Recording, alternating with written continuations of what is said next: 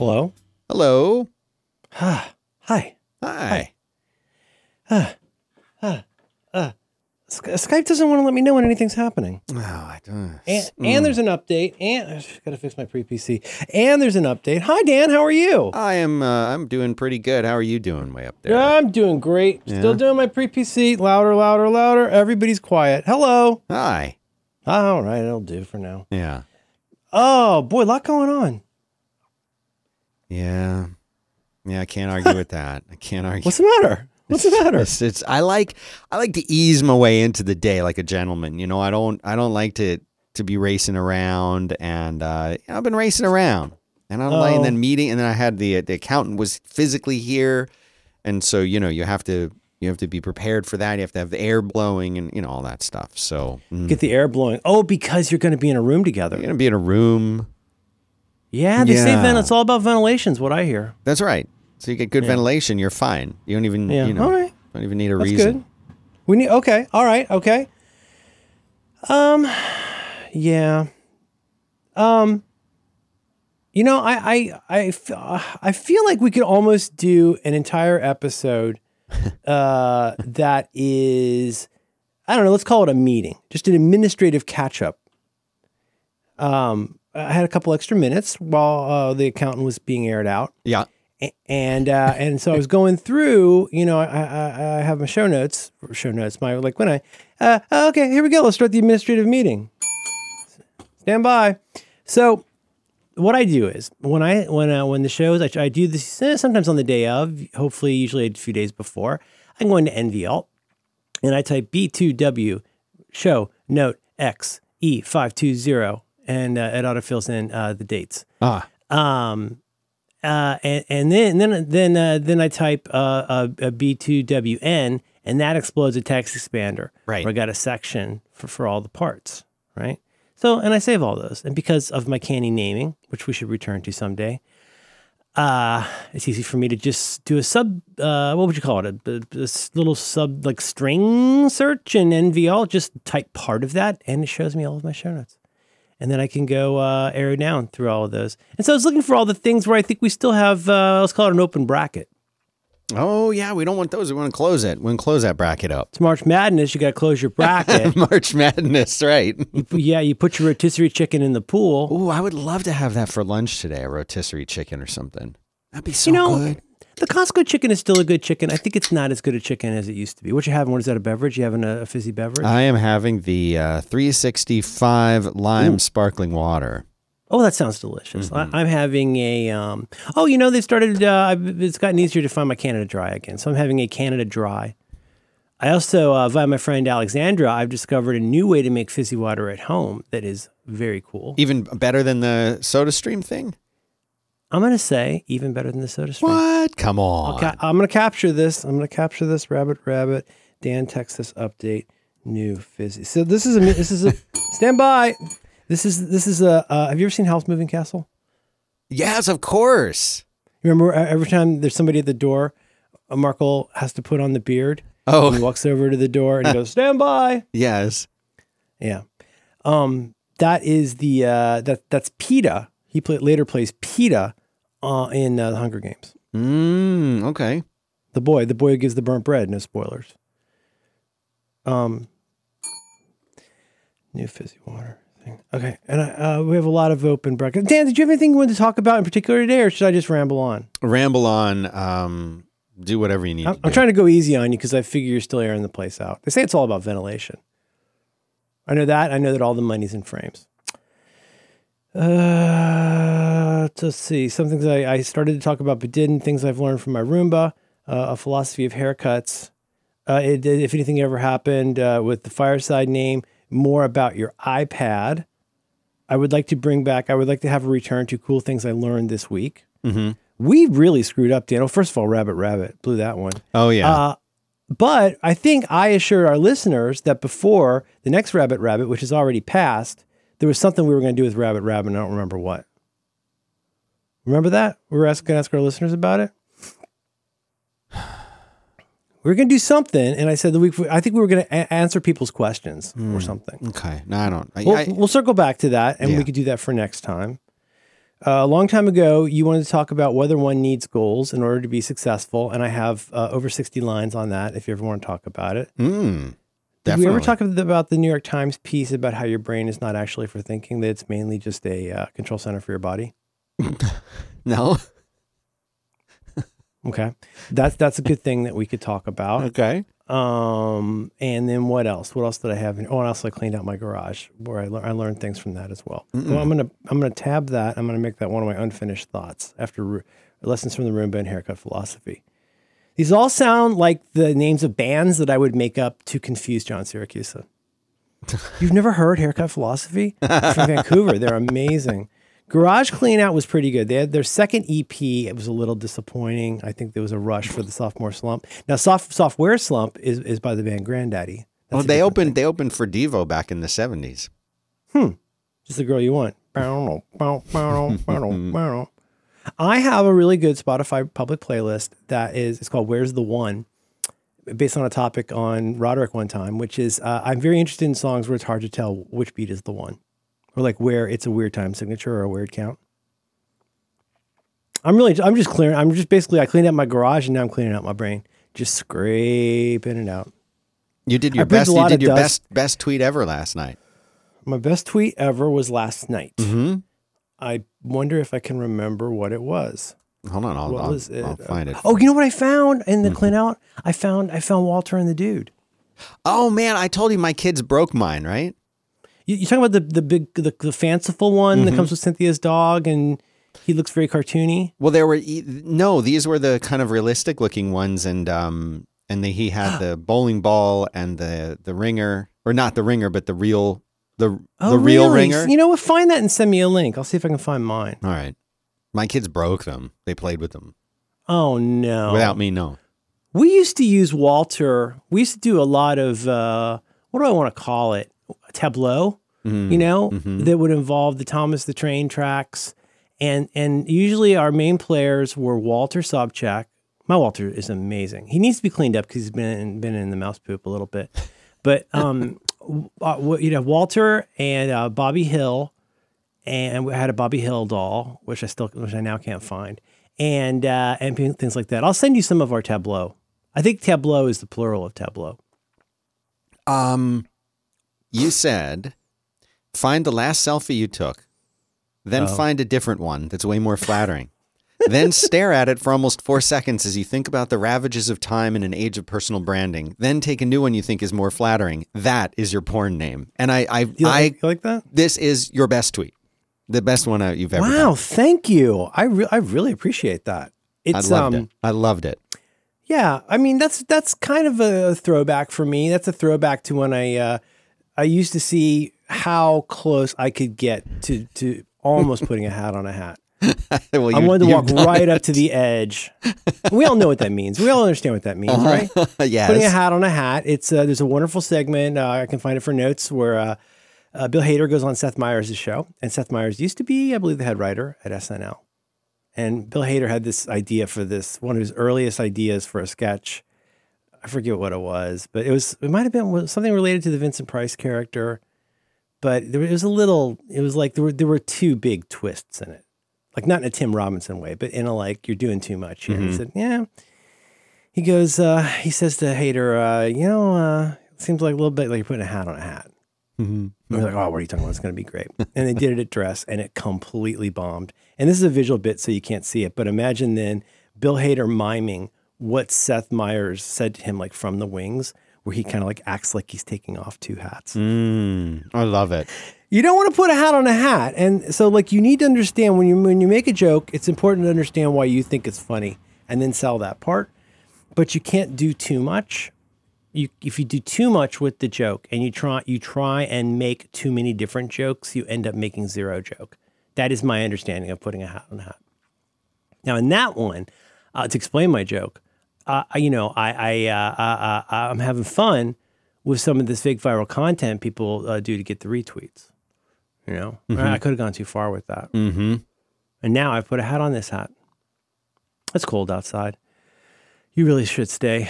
What else do we have here? That's a lot of it. we also need to talk more about, I want to hear how things are, if you want to talk about it. The obvious follow-up, I think, is how are things hopefully improving in your neck of the woods with the weather consequences. But I've presented a lot of material here, Dan. Does anything interest you? Yeah, or nothing. I know all of it does, but I definitely can. That's not necessary. Give you the short version of how things. You give me any version you want. You got it. You got your new prepper show, right? Are you doing your prepper show? Yeah, I've been hard at work on. Is it called Salt and Prepper? It's called Disaster Proof.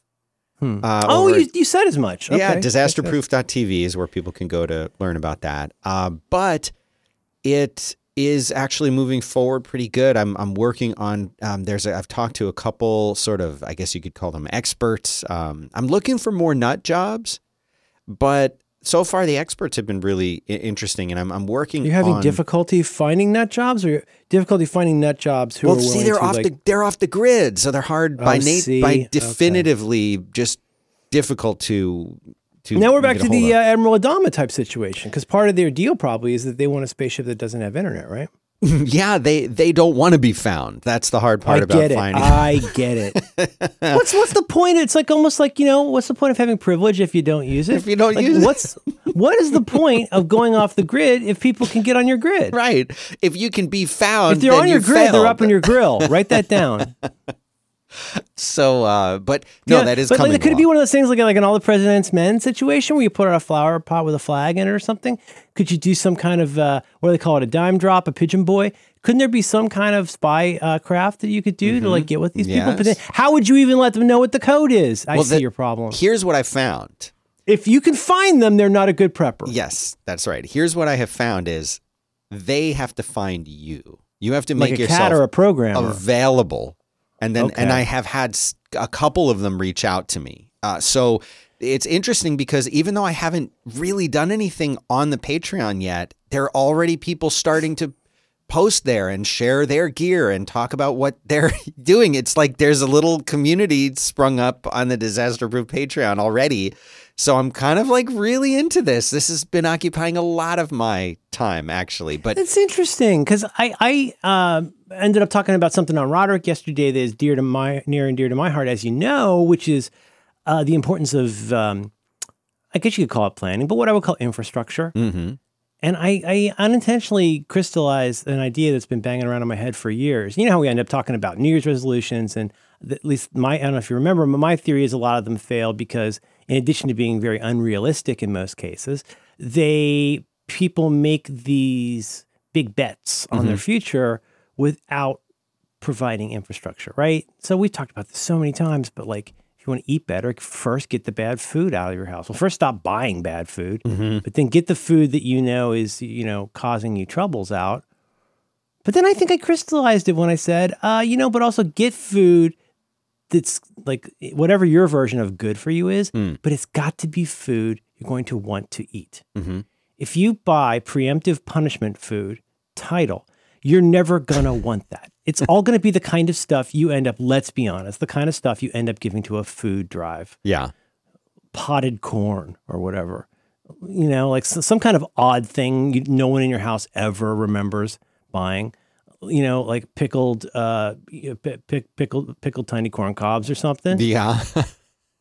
And then that crystallized into, and this is very, very fairly a ripoff of the Jeff Veen thing of trying to make the right thing the easy thing. Whatever you decide to do in your infrastructure, it's valuable. It's valuable for you to get an infrastructure that lets something that could be extremely difficult be something that you look forward to. So if you're going to try to, I sound like Noom, like my messaging keeps sliding. If you want to stop feeling like your pants don't fit, you need to eat different. And in order to eat different, you have to plan ahead. You have to do all those infrastructure kind of things. But ideally, how do you take something that could be very difficult and or very complex and make it something you look forward to rather than dreading? That could be exercise. That could be homework. That could be all of these things. Now, of course, there's like Terry on 9-9, he discovers those little chocolate nibs he's been eating. It's actually not, it's a good reward, but he gets a little hooked on nib, right? You got to be careful that you're not saying, like my my reward for being a good boy and doing the difficult thing is going to be this nice bowl of heroin or whatever. But how do you I think that's threading needle. Why am I saying this? Because I think this relates to your program. Yeah, no, it definitely does. I can see that. And it kind of bounces off something we've been saying here for the last couple of weeks is like, it's reasonable, it's rational to prepare for a fairly knowable negative outcome. Mm-hmm. But no, it makes sense to prepare for stuff you wish wouldn't happen, whether that's buying insurance or whether that is, getting ready for a tornado, a hurricane, an earthquake. But the complexity then is like, yeah, there's maintenance to each of those things, but then on top of it, you can't, as we said, you can't prepare for everything. Right. And that has to factor into your infrastructure because you're planning for, I don't know precisely what you're planning for, but I imagine it's like there's a certain kind of situation based on things that have happened in the past that I don't want to have happen again. And how do I mitigate the risk of that either happening, or if I can't mitigate the risk of that happening, how do I minimize the risks and negative things about when that thing does happen? Mm-hmm. Mm-hmm. And that takes infrastructure, doesn't it? It does. There is a certain degree of infrastructure and planning and prepping and all of it goes in some ways into... it's pure infrastructure. I mean, whether that is, this garbage can full of earthquake supplies, or whether that is like making sure, oh God, you forgot. You took the jack out of your car one time, forgot to put it back. In cleaning out the garage, I discovered that, those red, like the things like when you go to, like you're running out of gas and you bring a can and it's got the telescoping thing that comes out. You know what I'm talking about? When you run out of gas, and sometimes they'll lend those to you at a gas station, but we have 3 of those. And like it took cleaning out the garage, for example, for me to realize this poor planning we have, this poor organization that I have of like, oh, I guess I've got to go buy another one of those. And we have so many of those. Or scissors, Dan. There's 2 quantities of scissors in our household. Mm-hmm. No scissors and all of the scissors. Because I can either find, this goes from my little Gerber utility knives, either there's, if I collected them all mindfully and opened every single box that had been stuffed in a closet, I'd find 14 Gerber knives and 35 pairs of scissors. Are there scissors in the utility drawer right now? No, because those all got, compelled into the service of a craft project. There's like 40 pairs of scissors in our house. Are your cohabitators good at returning things to the place that they took them from? Do you really want to go there, Dan? Yes. This is very on topic wheelhouse stuff. This is turning into another show that I do, but no, it's a struggle for me. Because I have a lot of things, I get quirkier as I get older. And, one of them is that I think, sort of like your metallurgist grandfather, I would like to have all my tools be in the outline. And you go and you grab the hammer from the hammer shape. Mm-hmm. That's where the hammer died is what it looks like. But that you grab the hammer, that's where the hammer goes back. Because now you've I think there's something very satisfying about doing that, returning the tools, not just in like an OCD way, but like if I'm doing anything electronic-y, where I get to use my cool iFixit stuff, like I go into a mode where like I sweep everything aside, I put this here, and then everything goes back when I'm done. Mm-hmm. No, I mean sometimes, but my wife, I got her these really nice, super nice, crazy, way too sharp, way too overpriced kitchen shears for Christmas because we started doing our own spatchcocking, which is to say she spatchcocks. She spatchcocks the chicken. She's good at it, but you benefit from having really sharp shears. And of course, those got used for a craft project. And we had to gently say, these are for spatchcock, not paper craft. Right. Because otherwise it just disappears. And then you can clean out the kid's room and there's 190 pairs of scissors and 14,000 partial rolls of Scotch tape. Where's the Scotch tape? I don't know. We just keep buying it. It just keeps disappearing. It gets used up. People are just using. They're all using it. No. It's entropy, Dan. It's entropy. It just disappears into some place where it will probably reemerge later. I finally found the thing for charging our drill. Because again, it got this is all on me. If there's anybody, the irony is the call's coming from inside Merlin, right? I'm the one who's really bad at this because I'll go do some project that requires me gathering some super team of tools. And I grab from here, I grab from there, I grab from everywhere. I got pliers here, I got pliers there. I got little pliers, I got Leathersmen, and I got all these things. And then when I'm done, I sweep those into a box. And now what have I done? I'm a professional at breaking up sets at this point. So I'm not great at it either. But there is something very satisfying about getting that all back together. But it'll be interesting to talk about. We could do it on your show over there, or we could do that here. But I think that's an interesting topic. It's a very interesting. Apart even from all these brackets that I've opened. It's just interesting to, again, to paraphrase a comic I like, it's like shooting a bullet with a bullet. It seems very difficult to address so many pieces of unknown, especially when you're talking about, what would you call it generally? Just disaster preparedness? Yeah, maybe? preparedness. Yeah, disaster proofing, preparedness. I feel like prepping is a different thing, but I'm still learning about it. Yeah. No, I understand. Well, it's funny. We just watched, I couldn't get my kid to watch it all because for reasons, but 10 Cloverfield Lane, you ever seen Love that film. I watched that. I love it to with my death. boy It's a few 70 weeks minutes ago. long, and it's so good. And it's got Ramona Flowers and Walter Sobchak, so nothing wrong with that. Mm-hmm. Her name is Ramona Flowers. Have you ever seen Scott Pilgrim? Not yet. I know you want me to. I will. Put it on the list. It is there. It is there. But, that involves a little bit of a pseudo-prepper guy, kind of. I didn't know. What'd you say? know that. I didn't know that. Oh, wait. no. You're talking about Cloverfield. No, sorry. Walter Sobchak. Oh, yeah, in, yeah. 10 No, Cloverfield Lane. he's got a pretty interesting. I would live in that in a heartbeat. Yeah. Yeah, that. I don't like also the decor. IKEA, I want the decor to be different, but yeah. But I think that's kind of like, if you've ever gone to somebody's, like when your rich friend, where they have a vacation home, or in my case in Florida, oh God, this was an environmental disaster, but it was so freaking fun. So out in the Gulf, like surprisingly close to the land. So my friend's grandfather and grandmother were very well off by Pasco standards, especially. And they bought this, they call it like a camp, but it's basically a stilt house, just slightly in the Gulf. And it's just this big one-room thing with a dock all the way around it, a bathroom where you poop in the water, like directly into the Gulf. And they bought one of these for chump change in like the 60s, I want to say. Mm-hmm. But a place like that, or a vacation home. And it's always like the cast off stuff, like the old blankets, the old pillows, the slightly withering Morton salt and pepper set.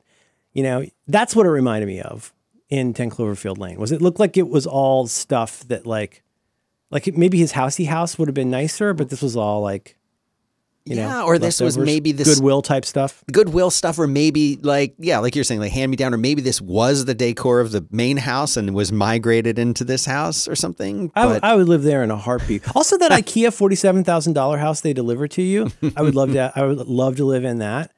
But if my wife threw me out and I had money that I don't have, I would be very happy to live in a Walter Sobchak prepper house. I bet it's stale. I bet I know the air is moving around. That was the point of starting the fire. But anyway, in terms of apropos. What did you call it for the titles of Walter Sobchak Prepper House? I'll have to check the script. But yeah, I think something like that. No, but I do think that's interesting because it's not super easy or simple to prepare for almost anything, but some things are easier than others. Say, for example, like in my case, like I used to have a fairly regular once a month-ish round trip once I had moved here to go back to Tallahassee to hang out with the developers and do stuff for, a few days or a week or whatever. And like, it was very knowable to me. I mean, I knew exactly how much the flight cost. I knew exactly how to pick up the car. I knew exactly what I needed for, clothes and my extra battery for my Wall Street. You know what I mean? Yep. That was very knowable. I could plan for that because I'd done it a lot of times. And even with a slight margin for error, like that was knowable. But then I think there are other kinds of things where, like what you're talking about here, where, let's put it this way. I'll bet you a risk of the stuff you're talking about. One risk, if it were me anyway, is I prepare way too much for one kind of thing. Yes, okay. Yes, if it's a kind of thing I like preparing for. This is what I wanted to talk to you about, actually, because one of the people who reached out to me, this was the main thrust of the conversation that he and I were having, and he was pointing out, he's like, it's very, very few people are actually prepping for everything. And very few people are prepping in even a general sense of, well, I just kind of want to have the basics for a condition. It seems like, and this is what he was telling me about, it seems like people kind of pick a thing that they focus on being prepared for. And he said the main thing that he's been finding people preparing for these days is an EMP. And he said the EMP is the least likely thing to happen of all of the things that can or will happen. The EMP is like the least likely of them to actually happen. And at the same time, it's the most destructive. Just if you know, how is it determined that is likely or unlikely? Well, just based on like an electromagnetic pulse. Is that what that is? Yes, sir. The idea is an EMP comes somewhere, you could tell me, but the idea is an EMP is this thing that, and this anomaly where like it would knock out our power. Okay, let me tell you about computers. Let me tell you about. Tell me about the EMP. Oh, I'm ready for this. Most of the ways that now it is possible to generate an EMP in a non-nuclear conventional kind of sense, like you could make an EMP quote unquote bomb that you could put in a truck and turn on, but the range of those would be incredibly small and limited, and that's something that would really only happen in a very localized area in a big city. That's not the worry. The worry is that a real EMP is typically going to happen. It's also called a transient electromagnetic disturbance, but it's basically usually happening from a nuclear type explosion. A nuclear electromagnetic pulse specifically is the one that people have generally they happened before? Well, they have tested these. So yes, and anytime that there's a nuclear explosion, there's an EMP associated with it. In fact, so in the first U.S. nuclear test was on, as you know, July 16th, 1945.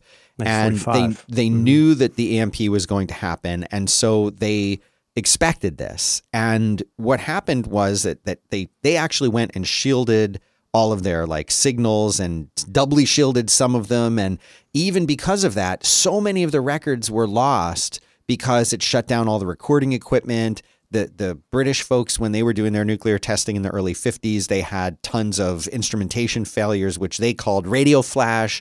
That was their term for EMP because they have to be all fancy. Anyway, basically, we conducted some intentional tests in the 1960s, in the early 60s. Basically, what happens is you do a high altitude nuclear explosion. Most nuclear explosions are meant to damage, or the tests that we did were meant to kind of check the damage on the ground, right? And so they realized when they were doing these that there's this electromagnetic pulse, and they realized, well, wait a minute, we could use an electromagnetic pulse.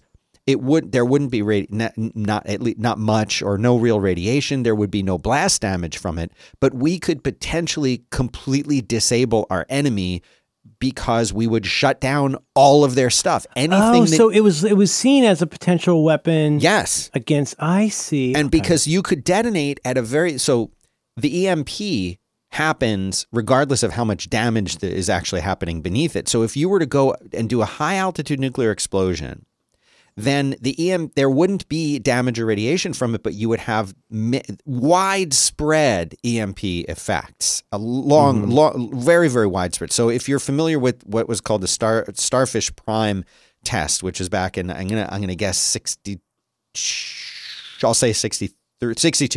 And they went out into the, way out into the mid-Pacific Ocean. And they detonated a high altitude nuclear explosion. And the effects of that caused electrical damage like 1,000 miles away in Hawaii. It knocked out street lights. It set off alarm systems. It like tons of stuff were damaged. And they went on to do a couple other tests like this to learn more about it. And of course, the Soviets did it, around the same time period. And basically what this does is this electromagnetic pulse goes out and it shuts down and destroys. Destroys is maybe a strong word, but it can. But basically, it turns off anything that's running on electrical power unless it's really, really well shielded.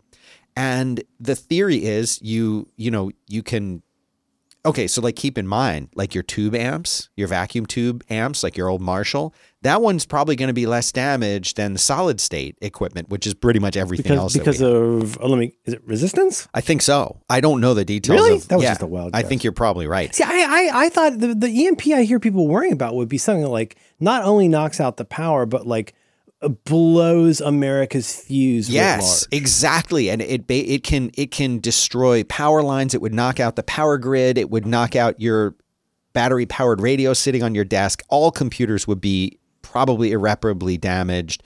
You can get around this by shielding stuff, but what would happen would be like, it would make what happened here in Texas with our power thing it look like nothing, because we were able to bring that back. This would be not just a power grid failure, but potentially destruction of a power grid. And imagine how crippled as a country we would be, or anyone would be, if there was no way to deliver power anywhere to anyone. And no one's, it's not, you say, oh, take us back to the agricultural days, the Stone Ages, whatever. No, because those people knew how to live in those times. No one knows how to live. Well, I mean, there's a lot. Yeah, that's part of it. But another part of it is like, if we had to go back to the kind of actual family farming from the agrarian age, where's the arable land for that, and who's going to do the work? Like, you know what I mean? I mean, like, factory farming today requires technology. When people say family farm, that's such BS. Yeah, like Tyson is a family chicken company. Right. But like, what I'm saying? Like the kinds of stuff where like you would do, not sustenance farming, but like we mostly farm to feed the family and we sell a little bit. Subsistence. Subsistence, that's it. Yeah. Subsidiary farming. Yeah. But in order to do that, okay, I mean, we don't have enough farmers for that, let alone children and hired people.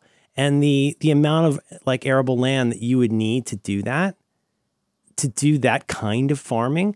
And then once you've done that, how do you get it to grocery stores, assuming they're still around? Right.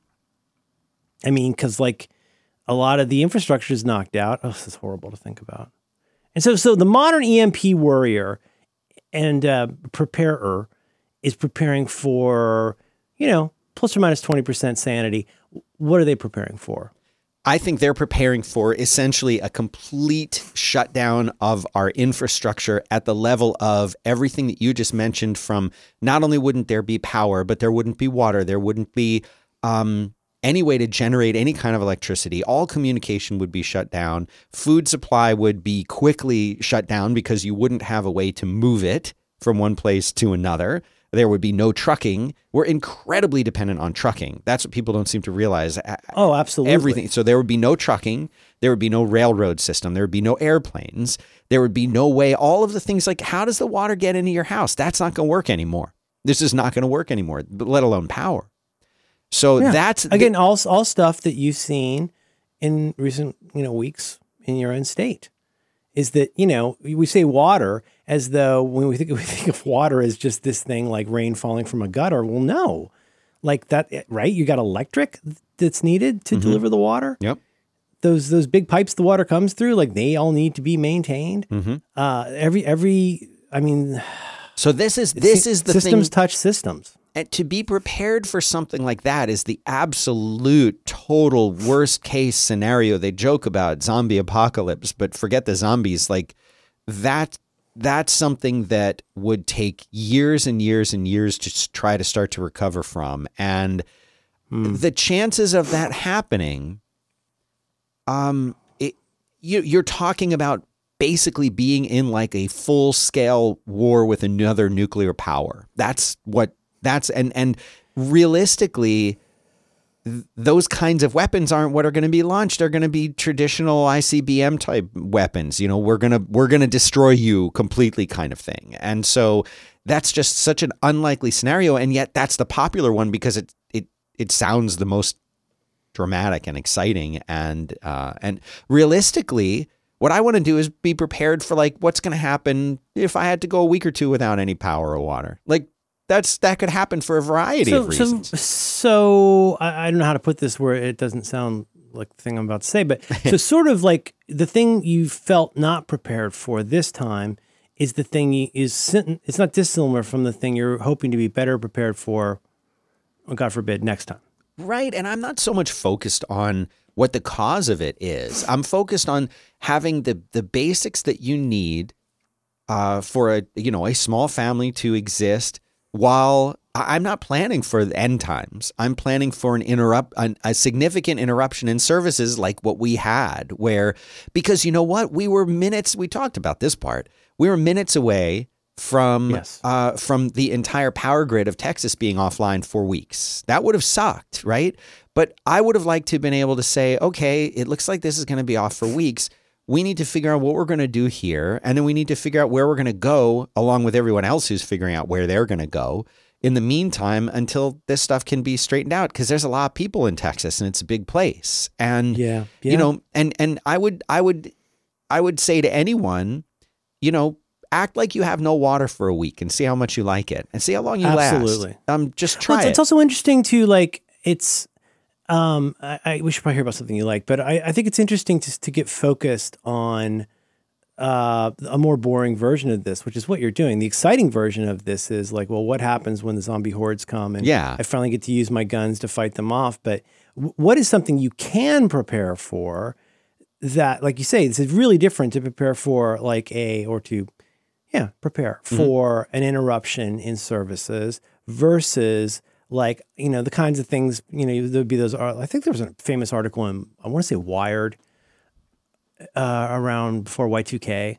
Was that when they were talking about really rich people going off the grid and living in the desert because Y2K was going to destroy everything? Absolutely. I mean, that you need a lot of dough to do that. And when we do come back, I think one thing that's interesting to talk about is what a moving target this is.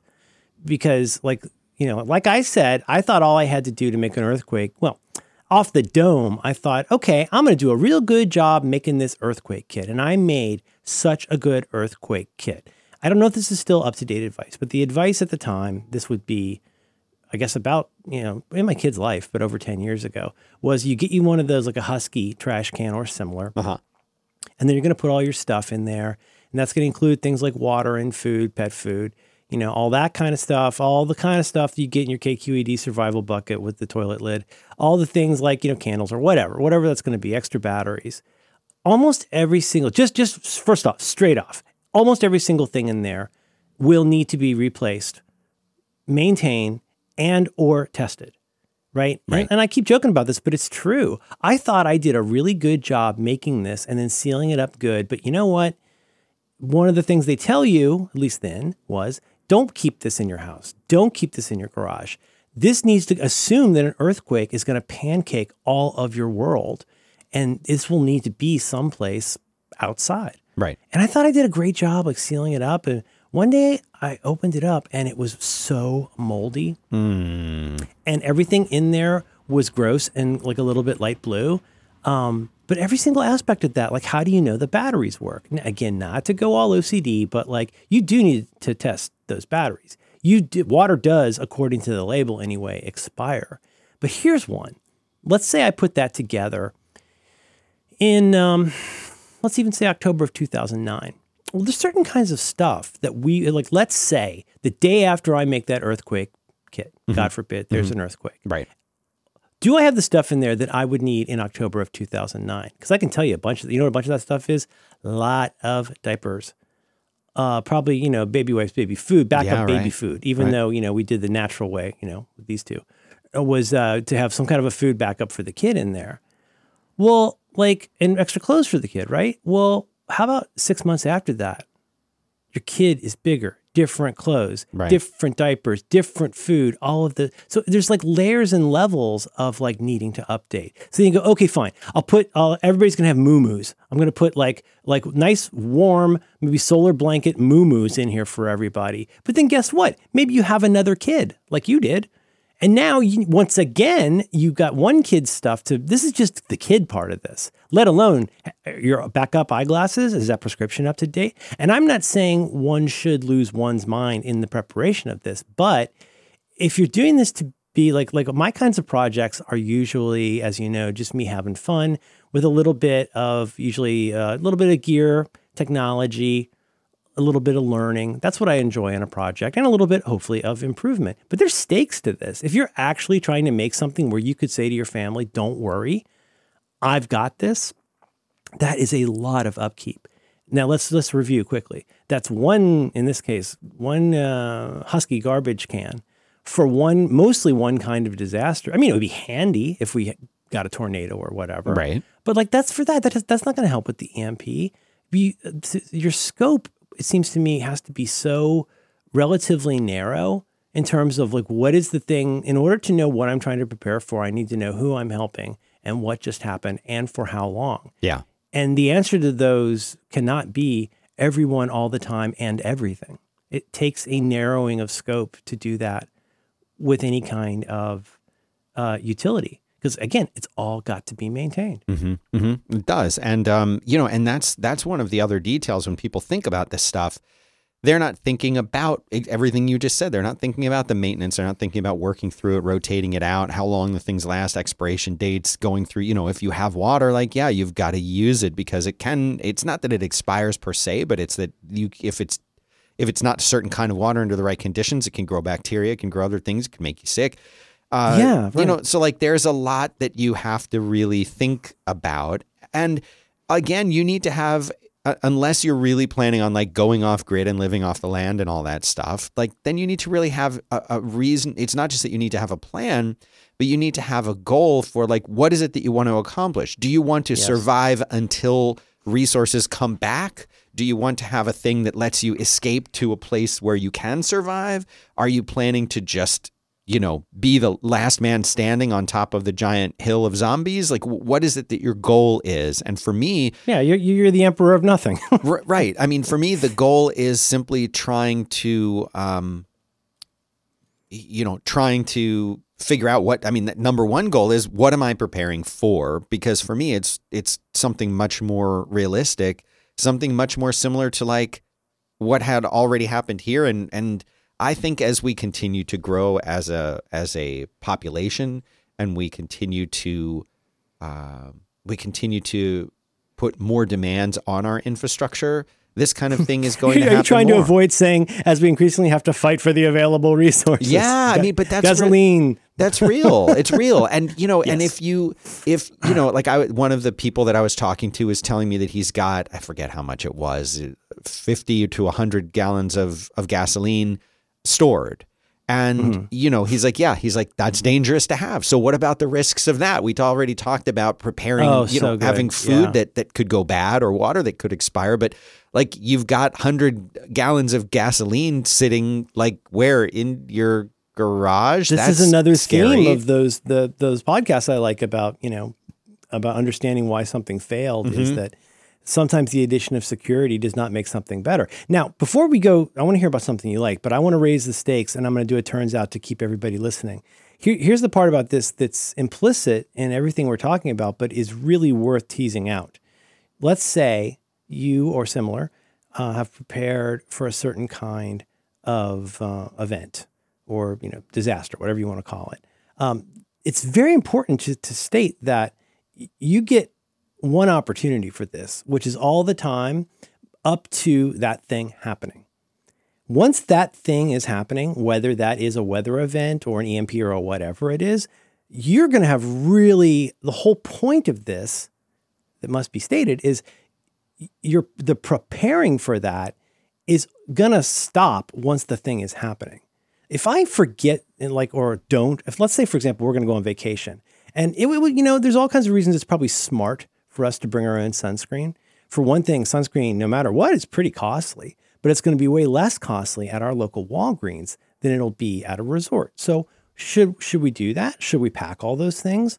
Probably. Yeah. And what if it's carry-on and it's over 3 ounces? This is already complicated. Well, you know what? Screw it. We'll just buy it when we get there.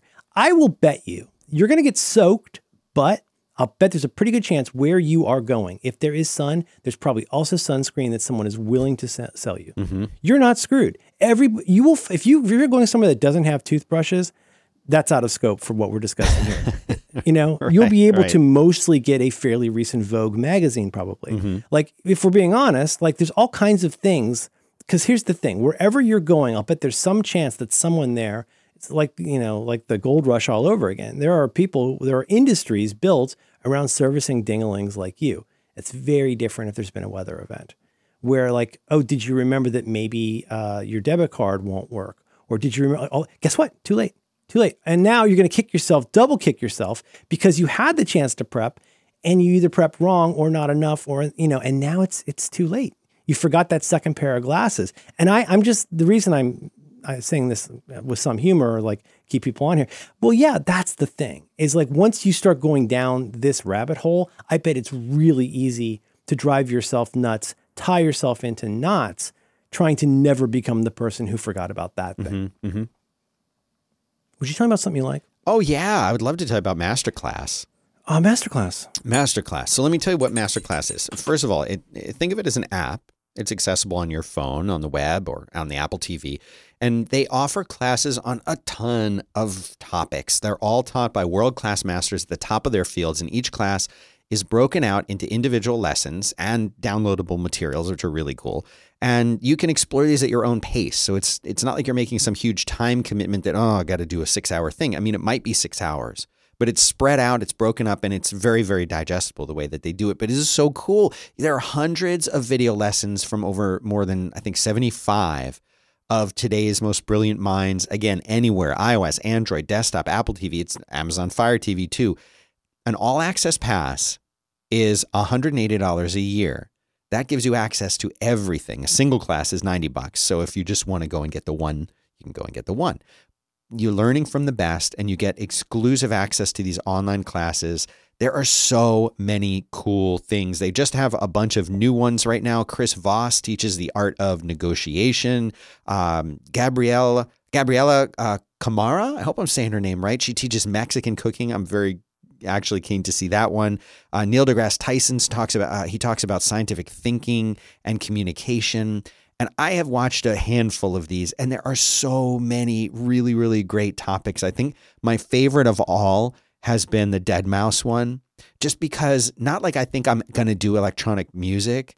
I feel like I've heard about this. It's so good. He talks about everything that he does and like how he comes out with his sounds and like how he approaches music and creating songs and inventing sounds and like pushing that medium. It's just, there's so much there, but many of them are really just practical skills taught by somebody who's really, really good at this kind of thing. And I would love for all y'all to check it out. You're going to get unlimited access to every masterclass. And as a Back to Work listener, you get 15% off the annual all access pass, which is the one that I have. And here's how you do this. You go to masterclass.com/back-to-work. That's it. That's all you have to do. When you sign up there, you'll automatically get 15% off. But that seems like a good deal. It's a great deal. And I just want to mention it, in addition to the video lessons, I mentioned the downloadable stuff. So you're going to get lesson recaps. You're going to get supplemental material. Like, for example, in the cooking classes, they come with these beautiful downloadable guides that are like high-end cookbook quality. Really, really great stuff that you get with this. It's so crazy how worth it is to do this stuff. So go check it out. Masterclass.com/back-to-work for your 15% off on the annual pass. Go check it out. I love this company. I'm so happy that they're a sponsor. And thanks very much to Masterclass for making the show possible. Thanks, Masterclass. Buck. Let me turn it over to you. I've talked a lot. Well, you grab any part you want, but I am very interested in a couple things about this. I'm very interested in the discussion of scope and like what it is that's in your remit of what you're trying to do. And what was the other one? The preparing, tending to do the work one likes or the prep that one prefers, and the old joke about like the weightlifter who never does his legs, Yeah. Like it's not going to look great because like you don't like doing legs. You really like doing chest and arms or whatever, or, I do feel like that's a thing in life is like, I like the kind of work that involves like sorting things and organizing things and, getting to like put my house in order. I don't necessarily like a thing where I have to just sit and do this one like high intensity, high focus kind of thing. Certainly not going to be the kind of thing I do in the afternoon when my brain has melted. Mm-hmm. But with prepping, with what do you call it? What's the nice term? Preparing? Preparation. Preparation. It seems one must catch oneself. First of all, having the scope, but then like also making sure that you're doing a well-rounded job, including the stuff that's not as fun to do. Yeah. I'm throwing to you. That was me throwing to you. I know. I'm thinking, I mean, I think there's a big part of it that when you're first looking at this, it sounds really cool and it sounds interesting. You think about like the cool pocket knife that you're going to get. But the reality of this is there's a lot of research that goes into it. And a lot of that starts again based on like you've got to decide the thing that you're focusing on, and it could just be general. And so for me, like, and I said this when we were talking about it last week, I don't want to repeat myself too much, but I'm not that interested in being prepared for every single thing that could ever happen. I just want to get because if we're at like one of those global world changing events, if we're talking about EMPs being exploded over all the major cities in the United States, like everything goes out the window at that point. You're Mad Max now. You know what I mean? Like you're not, you know, and so for me, the threshold is when it becomes a Mad Max situation. If it becomes a Mad Max situation, then I don't really want to, I'm not worried about that one.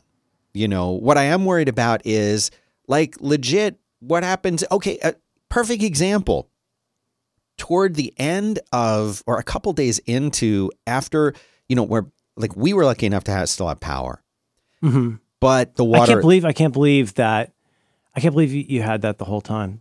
I know. It's so crazy. I know. I mean, doesn't it? It just seems like that was the water in some ways was kind of the worst part, right? Yeah, in a way, but like it's all bad. That's the thing is like yes. My kids kept saying, well, which would be worse, not having water or not having power? I'm like, you know what? They're all bad. It's all bad, and there isn't a worse because they're just different. They're bad in different ways.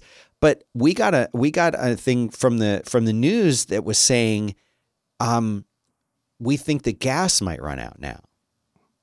And gasoline or natural gas? Natural gas. And a lot of people in Texas use natural gas. My house, natural gas. Propane and propane accessories. But yes, Hank. But they are not like in Florida, the people who generally have natural gas, there's often like a tank that comes and gets filled. In most places, though, it's pumped in from wherever the natural gas is coming from. There are lines that lead it to your house. Well, my heater is natural gas. My cooking is natural gas, and so and that's ours. I mean, we got gas everything, gas heat, gas cooking. Right. And so if it's that's how it all arrives. If it's single digit temperatures and those go out, then you can't cook, you can't heat. Like, well, yeah, I have a fireplace. That's also gas. I don't have any firewood because it's gas. You see? So like, what am I going to start doing? Cutting down the trees in my backyard? Okay. People are cutting up furniture. Yeah. I mean, and if I'm doing that, what am I using to do it? Where's my hatchet? Where's my chainsaw? Oh, right. I don't have those things. So, you know, like all of this stuff, like being prepared for that, simply saying, what if we have to go 2 or 3 days without heat? Well, we'd use a fireplace. Okay. Well, our fireplace is gas. It's not really set up to be a wood burning, and I don't have any wood. So I guess I got to get wood. How do I get the wood? Where do I get it from? Where do I store it? Do I have to refresh the wood? Does wood go bad? Like all of these little details that carry up. But basically they're like, everybody, you need to conserve on your heat. Like run your heat at the lowest setting you can tolerate. Don't run, gas appliances for no reason and people did, and then we didn't. But the problem with that is, unlike power, where if it goes out, they just turn it back on, or water, where when it goes out and they fix whatever caused it to go out, it comes back. With the gas, they've got to go house to house to turn it back on. Right. And there's probably I don't know how many people in Texas, in Austin even, have gas and would need to, but there's someone going to have to go to your house to get it to go back again. So that means, how long are we going without cooking or heat or a hot shower? I think you're really nicely illustrating the challenge of this, which is that even when your scope is relatively narrow compared to nuts, it's there's still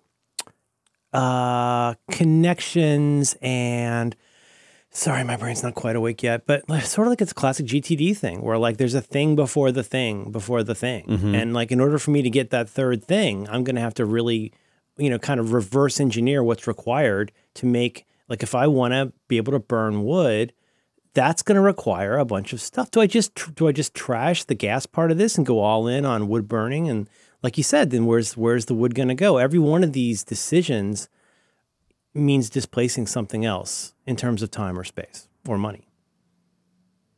I mean, it's all about making decisions with what you think is going to happen and then what you can live with and what you choose to prepare for. And so that's kind of the premise for me, is figuring all of that out. And I think, it's so weird. The thing that really strikes me about all of this is it doesn't take much to show you how unprepared you really are for almost any disruption of almost any service in your life. It's really, really, really shocking how dependent we are. And we're not, like, if you think back to most of human history, let's go back 100 years. No, let's go back to the late 1800s. Mm-hmm. In the late 1800s, the majority of people, if you said, well, there's not going to be electricity, they're like, okay. And by the way, there's no running water. They're like, all right, that's a bummer, man. But like, no big. Oh, yeah, more like just a few years later saying something like, oh, the radio's going to be out. Right. And you're like, well, we don't own a radio. Right. Like, it's just, it was really interesting cleaning out the garage of a house that was built in the 20s. One of the things I was pointing out to my kid is like, I was just guessing that, okay, there's this sort of like crappy little, like kind of a workbench that somebody built into the wall. Yeah. And I'd said to her, like, it's interesting, this tiny little workbench. I noticed that it's right next to the window, which is the only source, apart from the door itself, is the only source of natural light in there. I said, I'll bet you. I mean, I doubt that this garage got any kind of electricity till at least the 70s or probably 80s, really? Maybe 90s. Oh, yeah. There's one plug, and it's attached to a light, like a ceramic, old school, or just the bare light bulb with the chain hanging off it. Well, there are two other places, one of which works to plug in a light, but that is the only outlet in our garage. Right. Full stop. 2021. Okay. So I was saying, anyway, the point being that in that case, I'll bet the reason they built this into the wall here was because it's near a source of natural light. Like in the afternoon, they have nice light coming in here. But like there's so many things like that we don't think about. It's like becoming friends with John Roderick and starting to think about how rivers and roads like transformed what cities became about, because this is what you could do. This is how you could get there. This is how you could get goods out. It's just that today, when you got like something like a Bluetooth speaker, like, yeah, you do think about like, is the quote unquote radio going to go out? You can take your music everywhere, but that's not always been the case. It's just that, so in the 1880s, like maybe they made some of their own, or like, made or farmed their own food, maybe in some cases. I bet you a lot of people had at least a garden back then.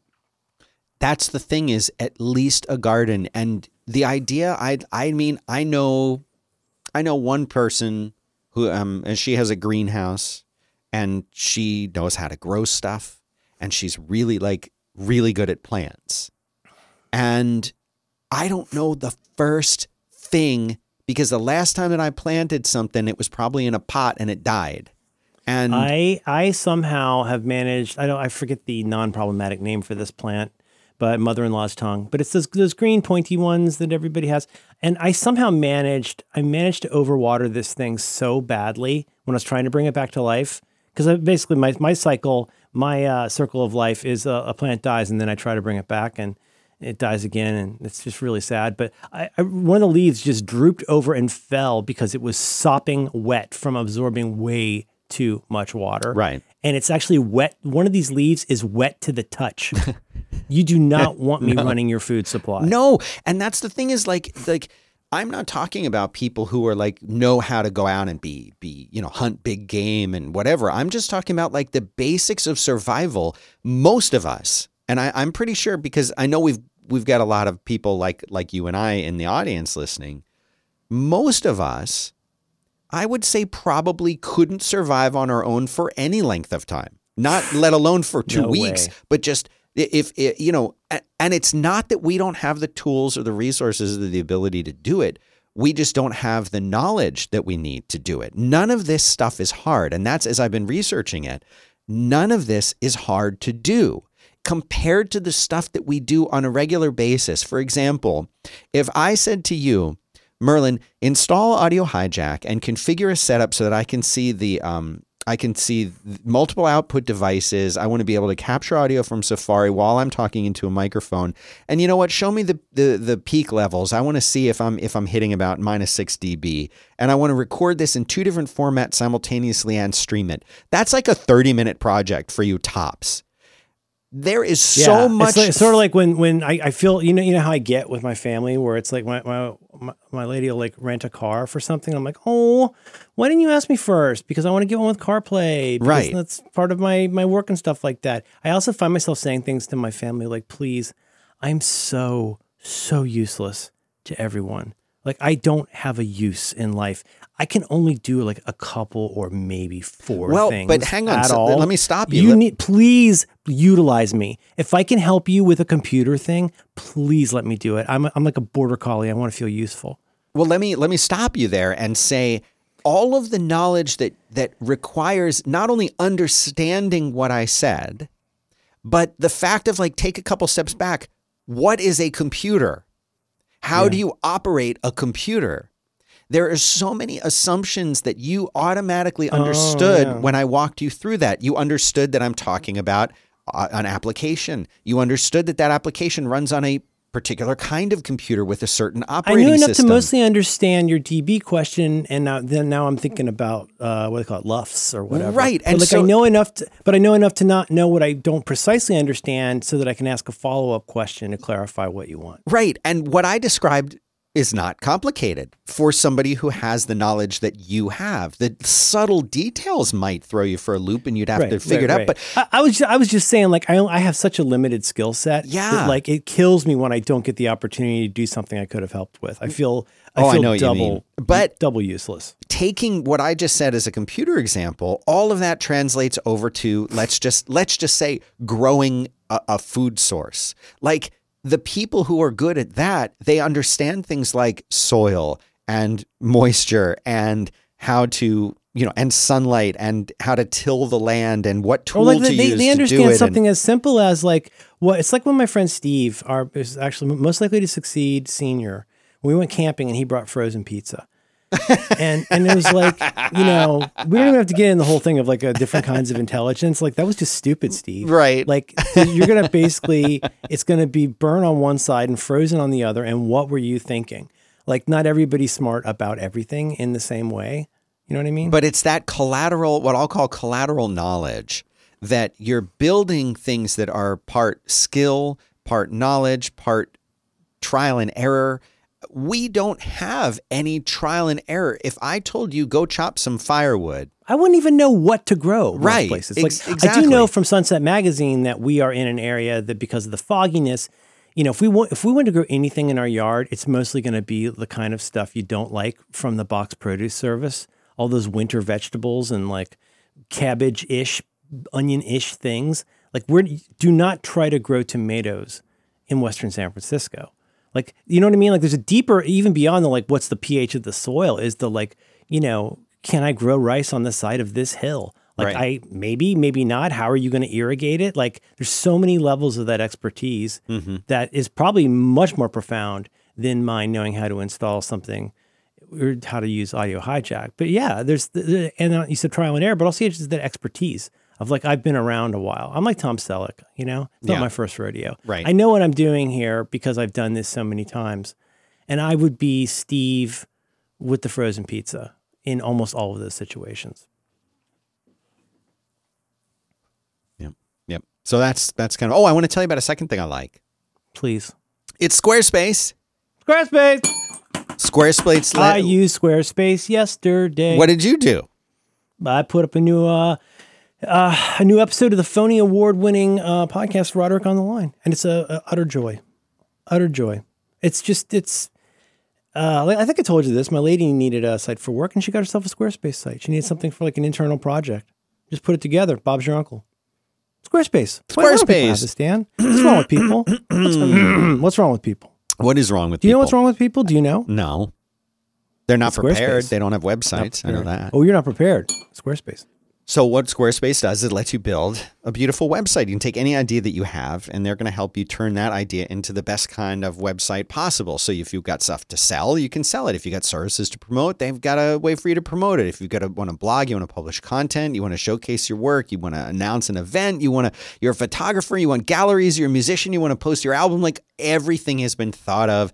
They make it so easy to do. It's all drag and drop. There's no coding. There's nothing difficult about it. It's just beautiful templates created by world-class designers, the e-commerce functionality built in, optimized for mobile right out of the box. They've got a way for you to buy your own domain name, to over 200 extensions available. They've got analytics. They've got built-in SEO. The hosting is secure. You don't have to worry about patching or bugs or security. They've even got 24/7 customer support that's won awards. And their goal is to let you make it yourself and make it stand out. And that's what they're all about. So they have a special URL that our listeners should go to. It is squarespace.com/itsYourShow. And then when you're there, use the promo code itsYourShow, and that will give you 10% off your first purchase of a website or a domain, which is a pretty cool thing to do.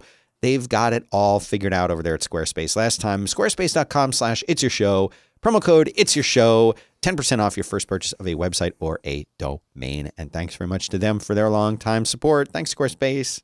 Thanks, Squarespace. Buck. I can't and won't say this for all that many things. It gets my official okie dokie. Lovely. Yeah.